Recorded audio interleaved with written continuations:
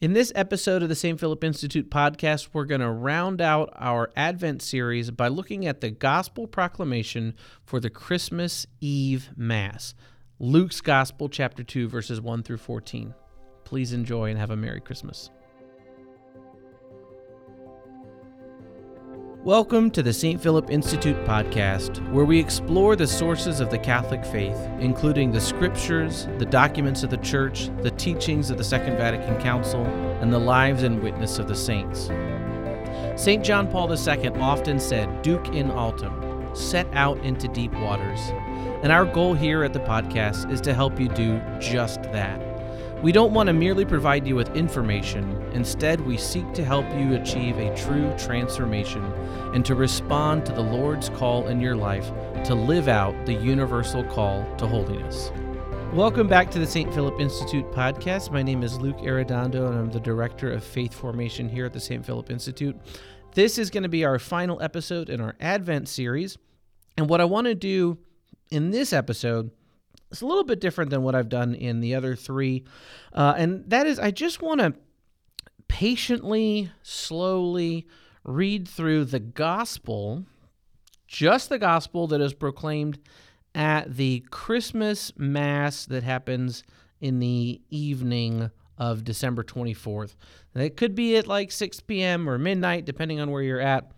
One of the things that's interesting, if you look at Mass readings for December 25th, for Christmas, for the Nativity of the Lord, there are 5 options. There is a Vigil Mass, then there's the Midnight Mass, then there's Mass in the morning on Christmas Day, during the day on Christmas Day, and in the evening on Christmas Day. So there's 5 options. I'm going to go with the Midnight Mass liturgy for 2 reasons. One is because it gets us into the infancy narrative, the announcement of the birth from Luke's Gospel, and that's really what I want to talk about. But the second, which is really not important, but it has mattered a lot to me just as a child and as I've grown up.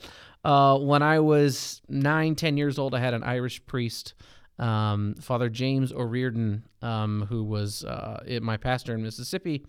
And I happened to be paying attention to a homily, which is pretty good for me to be paying attention to a homily. And he said that if you have a choice of going to a midnight mass for Christmas or for Easter, you should go to the midnight mass. And he said it like it was an absolute hard and fast rule. And I'm a weird person that wants to follow rules. I guess I've just had that proclivity most of my life. I want to go the speed limit. I want to follow rules if I can. I really try to, right? So he said you should go to the midnight mass. And the next year, when it was Christmas and we were coming up and my parents were talking about maybe we'll go to church during the day or whatever, I gave them the Father O'Riordan. Hey, Father O'Riordan said we should go to the midnight mass if we have a choice. He said it's better. And my dad said, well, all right, I guess we're going to midnight. So I've been going to that midnight mass since I was a kid. And so I've heard this reading time and time and time again. So we're just going to jump right into the gospel. And this is the Gospel of Luke, chapter 2, begins right at the beginning. In those days, a decree went out from Caesar Augustus that the whole world should be enrolled. This was the first enrollment when Quirinius was governor of Syria. So all went to be enrolled, each to his own town. And Joseph, too, went up from Galilee, from the town of Nazareth, to Judea, to the city of David that is called Bethlehem, because he was of the house and family of David, to be enrolled with Mary, his betrothed, who was with child. While they were there, the time came for her to have her child, and she gave birth to her firstborn son. She wrapped him in swaddling clothes and laid him in a manger, because there was no room for them in the inn. Now there were shepherds in that region living in the fields and keeping the night watch over their flock.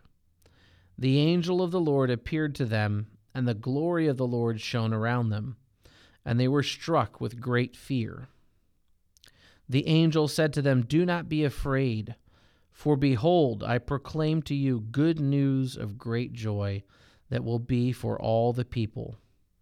For today in the city of David, a Savior has been born for you, who is Christ the Lord. And this will be a sign for you.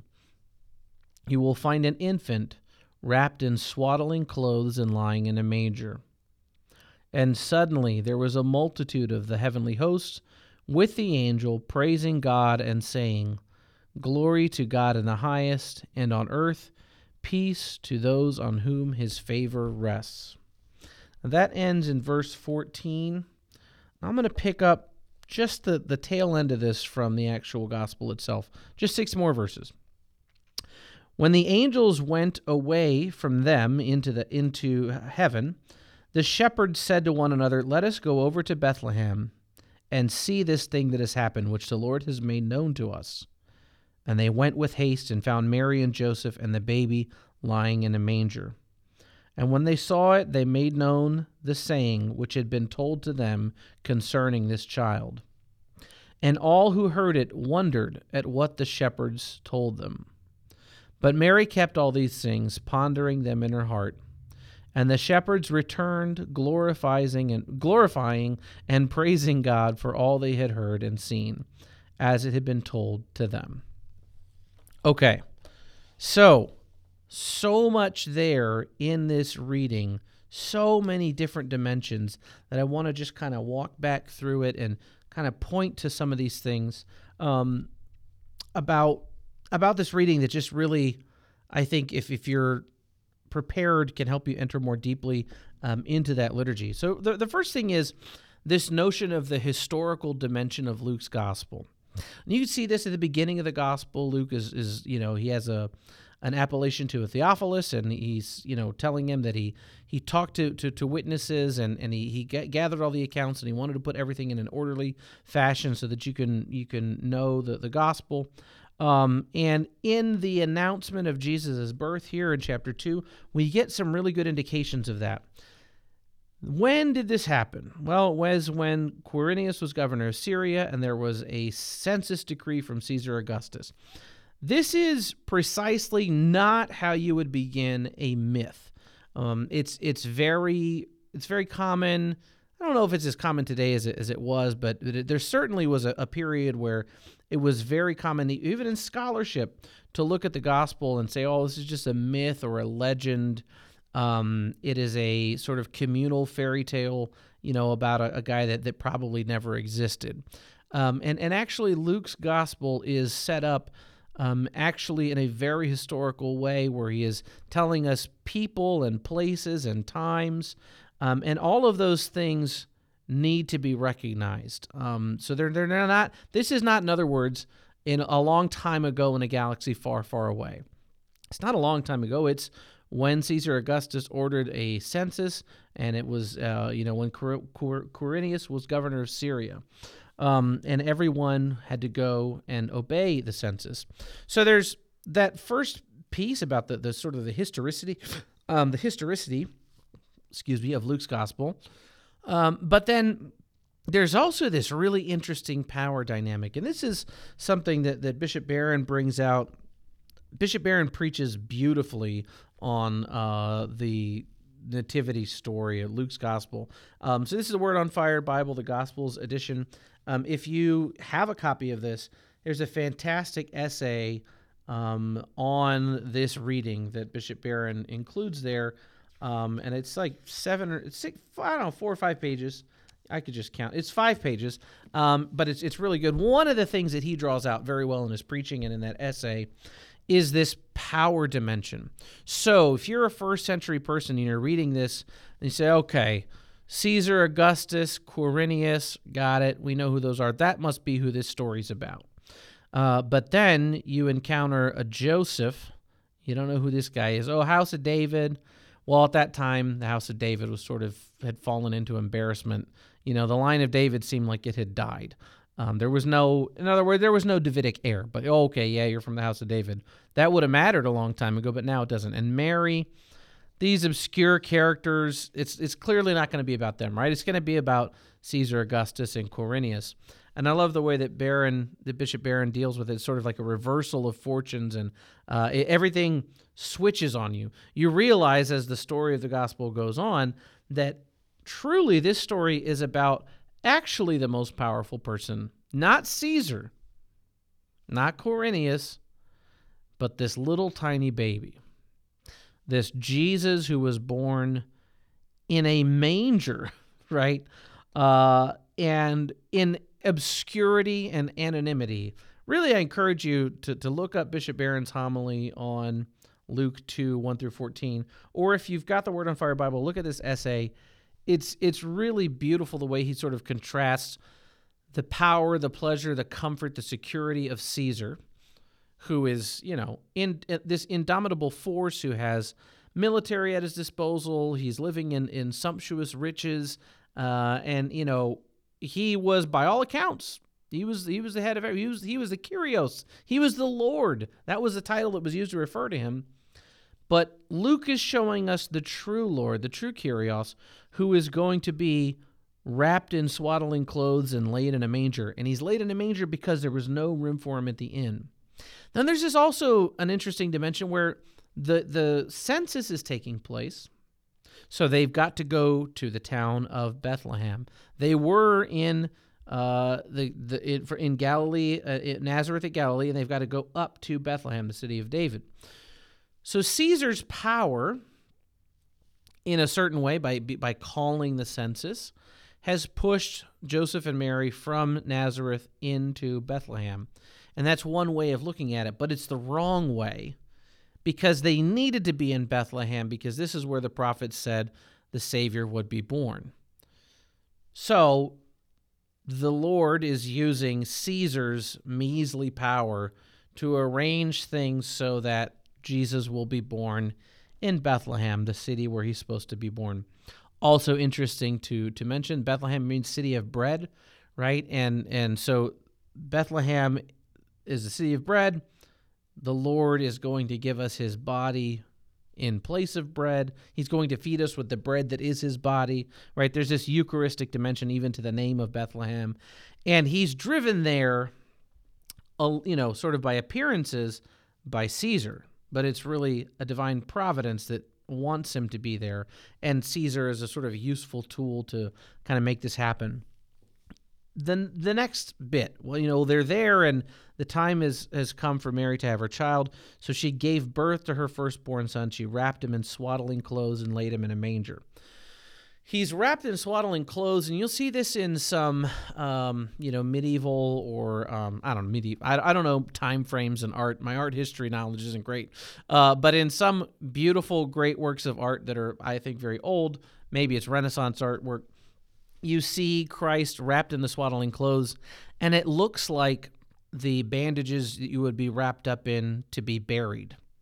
And so my favorite author, Fulton Sheen, describes that even at the nativity, maybe you could even say especially at the nativity of Jesus, there are images of his death all around, swirling around. He's literally wrapped up like you would be wrapped up to be buried.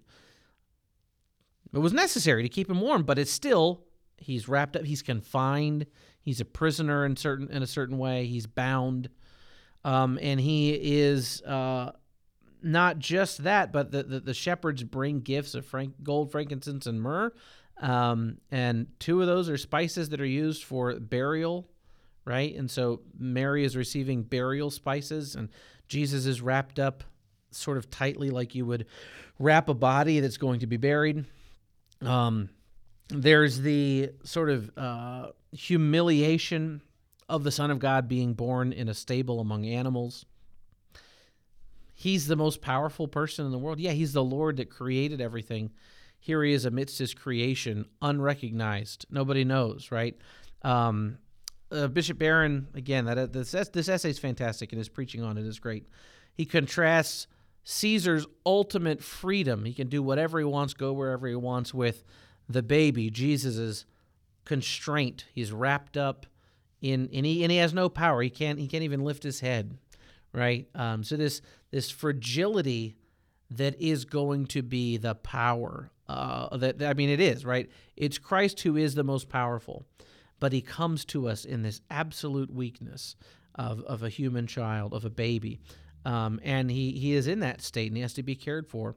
Then the presence of the shepherds. There were shepherds in that region, right? And the Lord appears to them. Do not be afraid. Behold, I proclaim to you good news of great joy.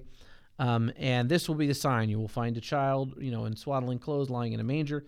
And what do? They don't go, what?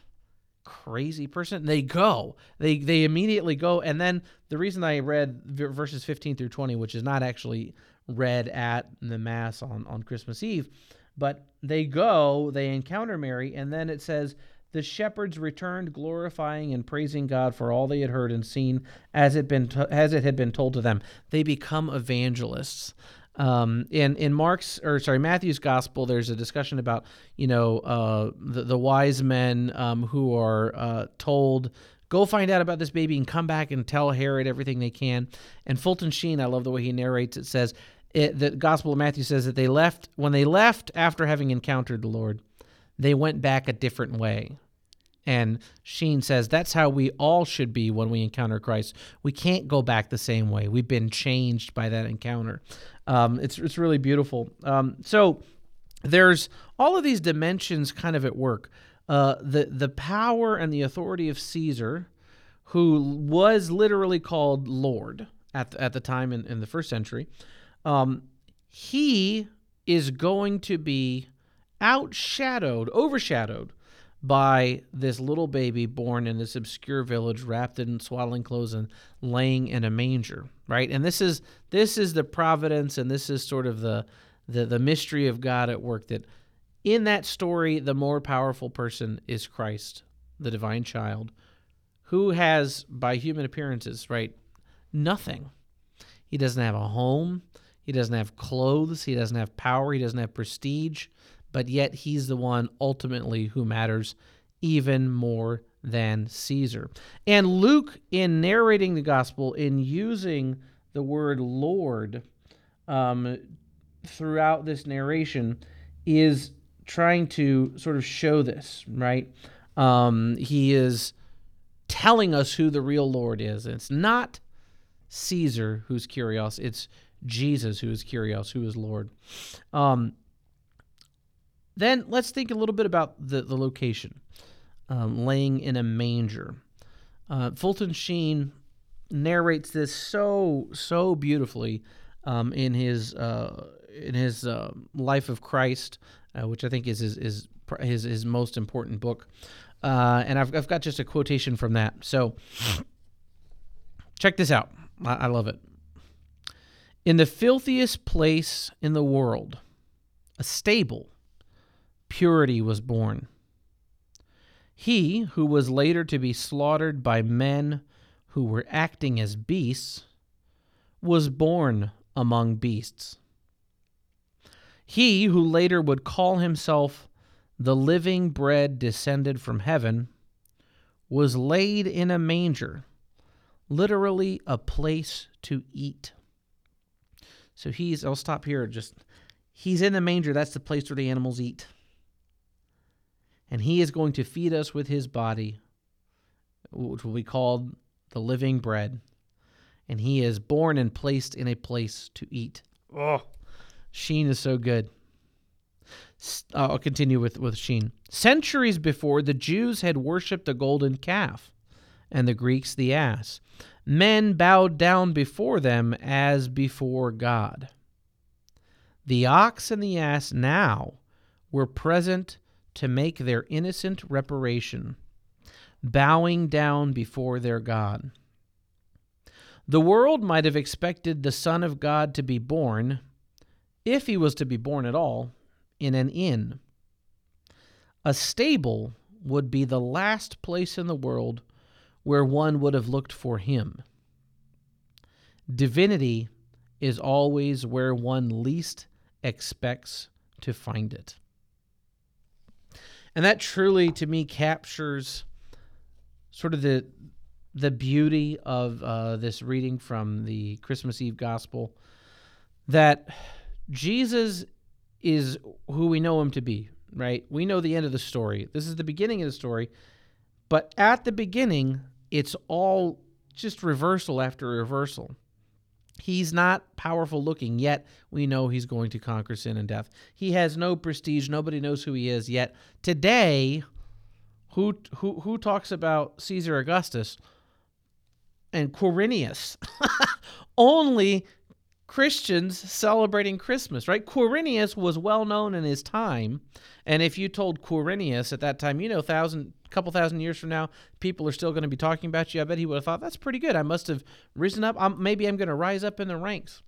No, we just mention him as an afterthought. Caesar today and Quirinius today are accidental afterthoughts in the narration of Luke's gospel that we read every year as Catholics at the Christmas midnight mass. Jesus is going to conquer sin, and yet he's the helpless one.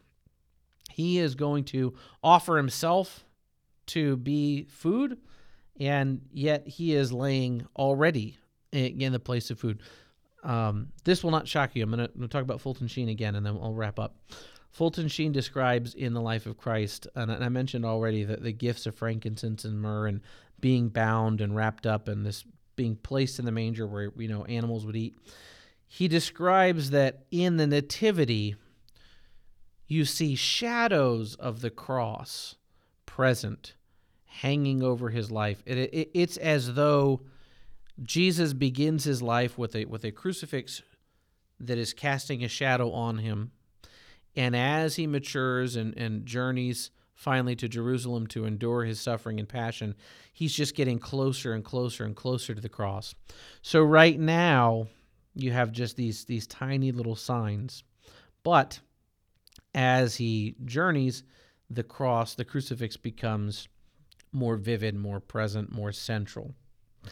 Finally, close by this. Look at Mary's response here to the shepherds, to the shepherd's message. So the shepherd says, they went with haste and found Mary and Joseph and the baby lying in a manger. And when they saw it, they made known the saying which had been told them concerning this child. All right, so they shared the message. Be not afraid, for behold, I bring to you good news of great joy, which will come to all people. For to you is born this day in the city of David a Savior, who is Christ the Lord. So they proclaim this, right? And they told all who heard it, And when they saw it, they made known the saying which had been told them concerning this child. And all who heard it wondered at what these shepherds told them. But Mary kept all these things, pondering them in her heart. This gives us an image of Mary as always being contemplative, always meditating on the meaning of the mystery of Christ. So as you go forward preparing for Advent, or for Christmas rather, and wrapping up the Advent season, be like Mary. Take these readings, read them, pray about them, ponder them in your heart, and in that way you'll be prepared to enter, hopefully more fruitfully, into the mystery of Christmas. So thank you for joining us for this series for Advent, and I hope you have a very blessed Christmas. Thank you.